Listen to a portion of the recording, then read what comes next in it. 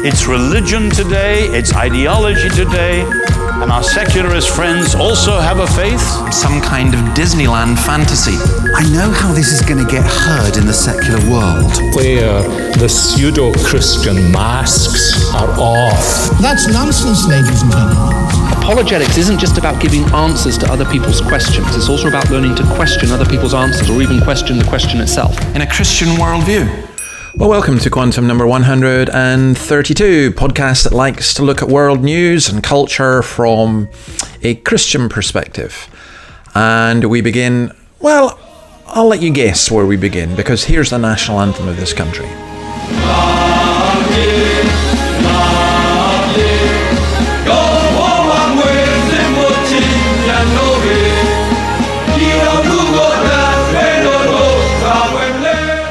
That is the national anthem of Myanmar. And if you ever want to see a disconnection between the lyrics of the anthem and what's going on in the country, Myanmar, otherwise formerly known as Burma, is that country. The lyrics talk about where prevail justice and independence, equal rights and correct policies for people to live a peaceful life.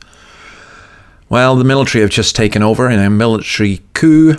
Aung San Suu Kyi has been arrested, and she could go into prison. And you know what she's been arrested for? This is not a joke. Illegally importing at least 10 walkie-talkies. She is a Nobel Peace Prize laureate, the leader of the country, which is the president of the country. She's also going to face jail time for alleged violations of coronavirus restrictions. Military juntas just love that. Really, in all, just quite extraordinary. And then what's going on in Italy as well, that's also quite extraordinary. In 2018, the Italian people voted in their election for change. They're always doing that. The centre-left bloc, led by Matteo Renzi, was rejected, losing 227 seats. Two populist parties, the Five Star Movement and the League, won a majority of seats, formed a new government. They chose a university professor called Giuseppe Conte to serve as the Prime Minister. 2019, they fell out. The League was booted out of government, and Conte continued with a new coalition of Five Star and their former enemies on the centre left. Now that's collapsed. And Renzi, he ousted Conte, but he hasn't got enough to get the job himself. And this is the thing that amazed me. Mario Draghi, the former president of the European Central Bank, is being nominated to be president, not by the political parties. So just get this. The Italian people gave Eurosceptic populists an absolute majority in 2018, but by 2021... the resulting coalition is choosing a Eurocrat's Eurocrat, and without a democracy, without another election. It's hardly democracy, is it? It's a mess. And speaking of a mess, we'll stick with the EU and the EU vaccine debacle. Now, what's gone on here? The EU has struggled with getting out the vaccine. It's one thing, and there's not many things that the UK has done right, but the UK seems to be doing remarkably well in terms of its vaccine, along with Israel and the United Arab Emirates. The EU hasn't been doing so well, and they've had a kind of spat with AstraZeneca about the number of doses they're getting and so on. And astonishingly, the EU Commission threatened to use the border in Northern Ireland, something they promised they'd never do, the border between Northern Ireland and Ireland, or Southern Ireland. They threatened to use that under Section 16. Now, they've had to back down because the outrage about it is phenomenal. And I do think that this does teach us a great deal about the EU. The EU, by its very design, is a technocratic elite. And they think they can run things better. They, you know, who needs the inconveniences of democracy? You know, there are arguments you can have for letting the experts run things without, you know, the problem of people getting elected, like the EU commissioners don't get elected. But then they have to be competent, and it appears the EU technocrats are not that competent. So I think that's going to be an interesting one to watch. All right, let's move on to something else. Let's move on to a new Disney film about death. Life is full of possibilities. You just need to know where to look.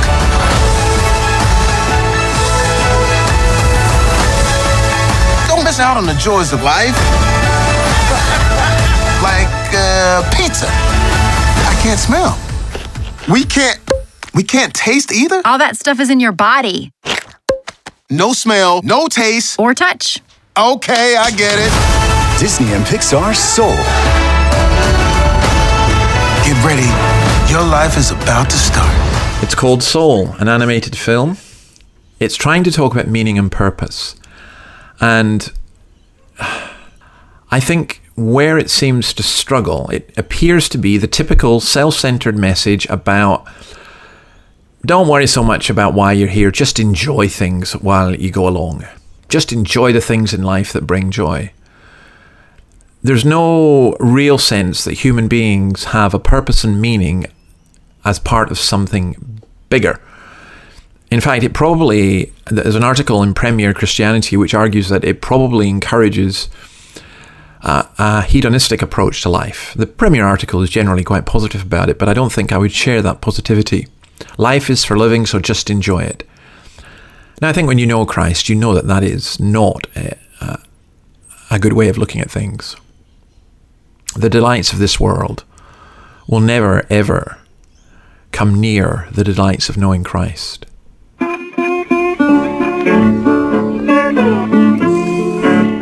I think rather than the Disney version of death, I prefer this.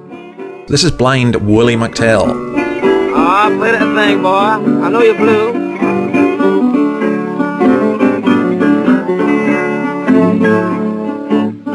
Don't want no woman that run around, stay out in the street, act like a fan-foot clown. You made me love you, and you made me cry.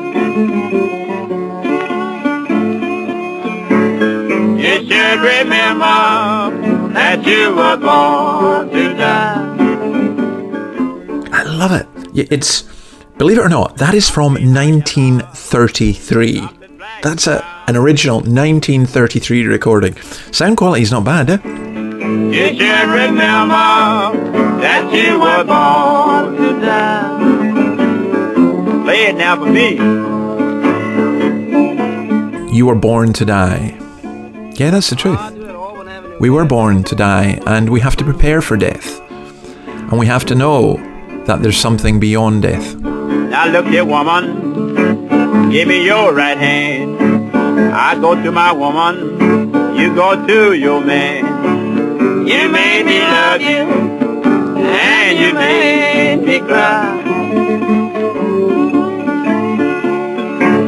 You should remember that you were born to die. Okay, let's shift on to something completely different. I was going to try to explain what's happened with GameStop. And then the BBC put this up, and I thought it was so good that I'll let them do the explaining. Say you own a share of an apple tree, one apple, and you're happy to lend it to me in exchange for some commission or interest. The value of this apple on the open market is £10, but I think that's going to go down in the next few days. So I immediately sell the apple for £10 and I've made £10. Brilliant, but I still owe you an apple. So in a few days' time, when the price has fallen to £5, I buy an apple back and return it to you with an interest payment, and I've made a nice profit. But if the price of the shares goes up after they've sold, then they're still on the hook for those shares, they have to return them, so they may be forced to buy them back at a higher price and can stand to lose a lot of money. And that's what happened with GameStop. People on the Reddit message board Wall Street Bets had noticed something about GameStop. That's a high street video games retailer in the US that's been struggling, especially during the pandemic. They saw that hedge funds were betting against GameStop in a big way. Well, as with any investment, the price could go back down, and people who bought GameStop shares at a high price could lose money. But for many of them, it wasn't about making money in the first place. It was about sending a message. Many say this is a turning point for stocks and shares, and it could happen again. I don't care about the money at all. I could lose everything and I'd be so happy because I just love what's going on. This could be a trend moving forward. I mean, we're playing within the rules. We're not sharing any insider information. It's just a collective group saying to buy specific stocks. So I can't really control this. Once the internet takes hold of this, there's no stopping it. Okay. To me, this is just utterly extraordinary. And I hate the idea of hedge funds. Basically gambling with people's jobs and people's lives. I find this way of making money just utterly appalling. I think it's right to invest in companies and to seek to make money out of that. But this practice of shorting, betting on companies failing is... I cannot see anything right about it at all. Okay, let's come back to Scotland, and let's come to COVID, and let's come to two different approaches from the churches. First of all, this was on BBC Radio Sunday programme. It's my friend, the Reverend Willie Philip from the Tron Church in Glasgow. Well, we believe that the government has overstepped matters because freedom of worship and freedom to manifest religion is a very fundamentally protected human right. And so in that sense, we believe that the enforced closure of churches, not just church buildings, but really the criminalising of any corporate worship is unlawful and contravenes that. And it does seem that that has been the ruling in other jurisdictions in other countries where various legal challenges have been made. So that's the position that we believe that we're in. And the Lord Jesus Christ calls us to love our neighbours, and we do that, of course, primarily by witnessing to the ultimate rule of heaven, but also by supporting good earthly government. So we're not enemies of government. We want to help the government, but we just believe the government's made a mistake here. Now, Willie has been defending, and in fact, he and others, several other Scottish church leaders, have gone to court against the Scottish government because of the decision of the Scottish government to close down Scottish churches. Now, the UK government has not closed down UK churches. So one wonders what the different science is and all of that. The Church of Scotland doesn't agree. In fact, it was out of the starting traps remarkably quickly to disavow anything to do with this. This is their point of view. The Church of Scotland's position is that we are comfortable to work with the Scottish Government, understanding that this is a temporary measure, absolutely necessary, and that churches will reopen when it is safe for them to do so. I miss being in church. I miss being with my brothers and sisters. I long for the day when that will be possible again. But right now, let's do the right thing. We know well we can worship individually and corporately online. That's the way of it right now. We hang in there, we do the right thing, and we trust that God will lead us through. Thank you. That was the Reverend Martin Fair from Arbroath. Does a good work up there, but... Well, I wonder what you think of that. It strikes me that the statement, the church is comfortable working with the government on diktats, I think that's probably correct. And for me, it's just a little bit disturbing. This is not a simple question, but I can think of people who are in desperate need of proper pastoral care, meeting with God's people, being able to go into a church. Yes, even that.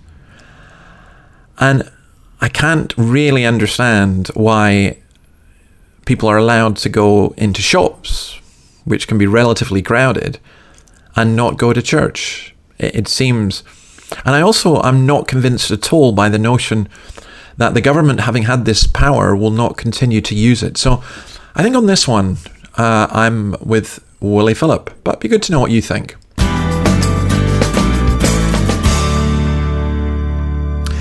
And then I'm always grateful for those of you who contact me and let me know some news. And this was very, very interesting. I didn't know this. On the trans issue, Airbnb are showing, this is just this corporate woke thing again.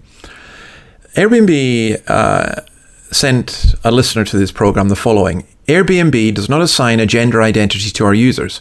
We consider the gender of individuals to be what they identify and or designate on their user profiles. And we expect our Airbnb community to do the same. This includes respecting the pronouns he, him, she, her, they, them, etc. any users within the community identify themselves with. And they go on to say that we require you to agree to this policy, to sign up for it, so that you can continue to be a host in Airbnb. Now, the truth is that I don't know why they're making this a policy, because in terms of they could, for example, request that you don't misgender someone, and if somebody came along and they were a man who said they were a woman, I just make sure I never use their pronouns. Why would you use them? You speak to them direct. But Airbnb have got to virtue signal.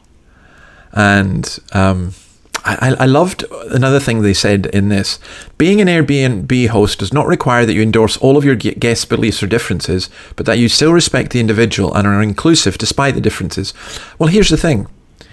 Airbnb are breaking their own rules because they consider the gender of individuals to be what they identify and or designate on their user profile. So Airbnb are requiring their customers, if you like, to sign up to a philosophy which says that the customers are not allowed to have their own philosophy, if you like, or their own beliefs and act upon them. It's virtue signaling, it's hypocrisy, it's corporate bullying. That's all that we can say. Okay, let's do some world news quickly. In Honduras, good news. The lawmakers in Honduras have made a change to the national constitution that basically bans abortion, or adds to the ban. The unborn shall be considered as born for all rights accorded within the limits established by the law. It is prohibited and illegal for the mother or a third party to practice any form of interruption of life on the unborn, whose life must be respected from conception. Well, that's great news. Denmark, interesting thing. Churches in Denmark are warning that a proposed law intended to curb extremist Muslim preaching would actually severely restrict freedom of religion and financially cripple churches. They have a law on sermons in languages other than Danish, and that will be debated this month, and it will require all sermons preached in foreign languages to be translated into Danish and submitted to the state for approval. Get that? Submitted to the state for approval. Scottish Government, I'm sure you're going to be requesting that too. All sermons to be submitted to the state for approval. Speaking of which, what's going on in Scotland? I played you last week, Nicola Sturgeon, speaking about transgender. Well, she acted quick. Believe you me, she acted quick. She's got rid of Joanna Cherry, one of her biggest rivals, but also a very strong pro-feminist MP. She's gone. They're introducing the hate speeches law, or the hate crime law, and to speak as I've been speaking on this podcast would be a crime in Scotland. It's brutal. And then another bit of news, good news. Australian wine, the Chinese put a 125% in fact it was a 212% tariff in November. Well, good for the Aussies, because sales of Australian wine to the UK have surged almost 30%. So they're exporting a whole lot more to Europe and to the UK. And they say that they've been helped by lockdowns and Brexit. So if you're in the UK and you want cheering up, get yourself some Aussie wine if you do drink. It's great stuff.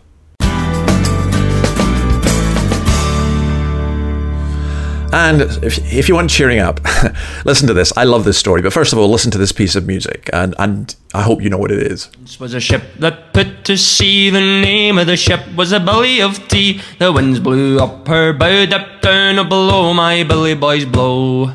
Soon may the wellerman come to bring us sugar and tea and rum. One day when the tonguing is done, we'll take our leave and go.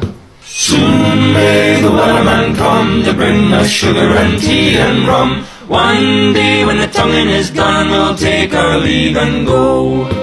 She had not been 2 weeks from shore. That is Wellerman. Now, it's a song. It's a 19th century sea shanty. What you heard was a version with the Scottish postman Nathan Evans, who posted it on TikTok. I think it's been viewed over 50 million times. It's extraordinary. And what people have been doing is, as you heard there, they've been joining in with harmonies. Now, please don't tell the Greens, but it's a song about whaling. But sea shanties are great. I just think this is a great story, and good for Nathan. And I love the way that this stuff happens. That's a really good use of the internet. I hit the water, the whale's tail came up and caught her. Hand to the side, harpooned and fought her when she dived down low. Soon may the whaleman come to bring us sugar and tea and rum. One day when the tonguing is done, we'll take our leave and go. Soon may the whaleman come to bring us sugar and tea and rum. One day when the tonguing is done, we'll take our leave and go. And then as regards music, I guess this was a good use of it too. This is Captain Tom Moore. At the end of the storm was a golden sky and the sweet silver song of the lark. Walk on through the wind. Walk on through the rain. Though your dreams be tossed and blown. Walk on with hope in your heart. Oh dear. Tom Moore has died, 100 years old. Apparently from a combination of pneumonia and COVID. Tom Moore, now Sir Tom Moore, has been a real cheer-up thing for the UK nation, I think.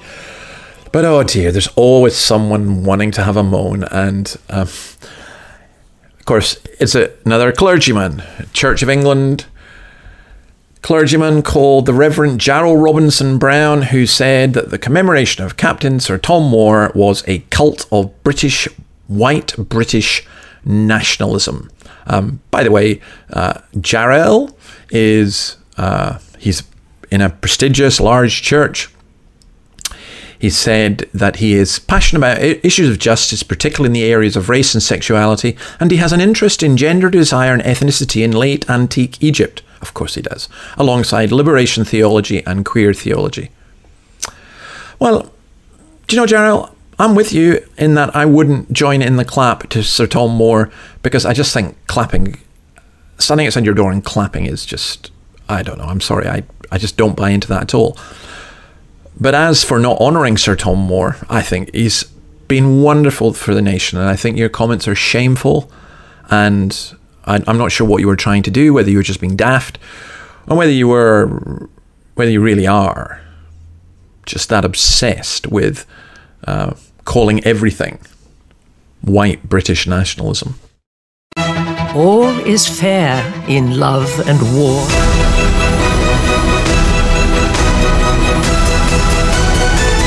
Miss Daphne Bridgerton! If this is to work, you must appear madly in love.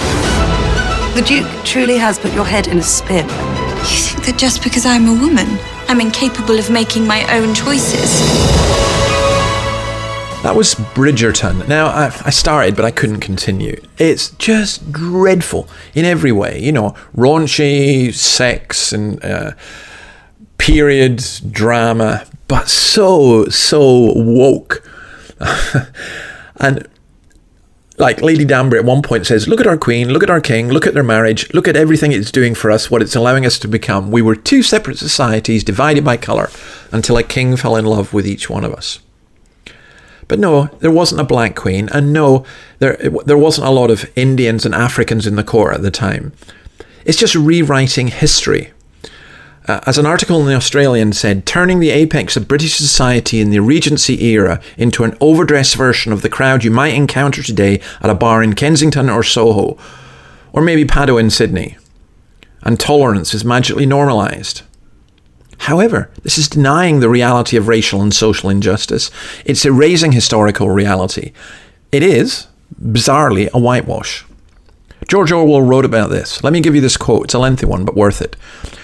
Do you realise that the past, starting from yesterday, has been actually abolished? If it survives anywhere, it's in a few solid objects with no words attached to them, like that lump of glass there. Already we know almost literally nothing about the revolution and the years before the revolution. This is, of course, in 1984. He's writing this.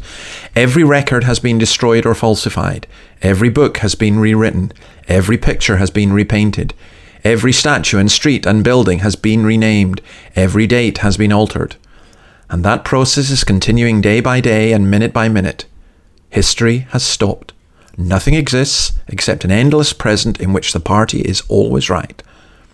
I know, of course, that the past is falsified, but it would never be possible for me to prove it, even when I did the falsification myself. After the thing is done, no evidence ever remains. The only evidence is inside my own mind, and I don't know with any certainty that any other human being shares my memories. 1984, the book for 2021. Okay, we're going to love you and leave you with a wonderful song.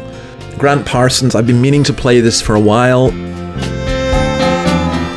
my hour of darkness, in my time of need, oh Lord, grant me vision, oh Lord, grant me speed. I think it's extraordinarily beautiful, especially when you realise that it was written about a friend of his, an actor, Brandon DeVilda, who was killed in 1972 as a car he was driving struck a parked truck, I think. He was only 30 years old, and I think it was Grant Parsons and Emmylou who wrote this song to his memory. But whatever it was, it's a beautiful sentiment. In my hour of darkness. In my hour of darkness, in my time of need, oh Lord, grant me vision, oh Lord, grant me speed. Another young man safely strummed his silver string guitar, and he played to people everywhere. Some say he was a star, but he was just a country boy. His simple songs confess, and the music he had in him, so very few possess. All right, I hope to see you next week. Keep sending in your comments. If you've got news, keep sending it in. If you'd prefer me to deal with an issue, but you want me to do so anonymously and not identify you, I'm very, very happy to do that as well. Please do continue to support on the Podbean, and God willing, we shall see you next week. Then there was an old man, kind and wise with age, and he read me just like a book, and he never missed a page.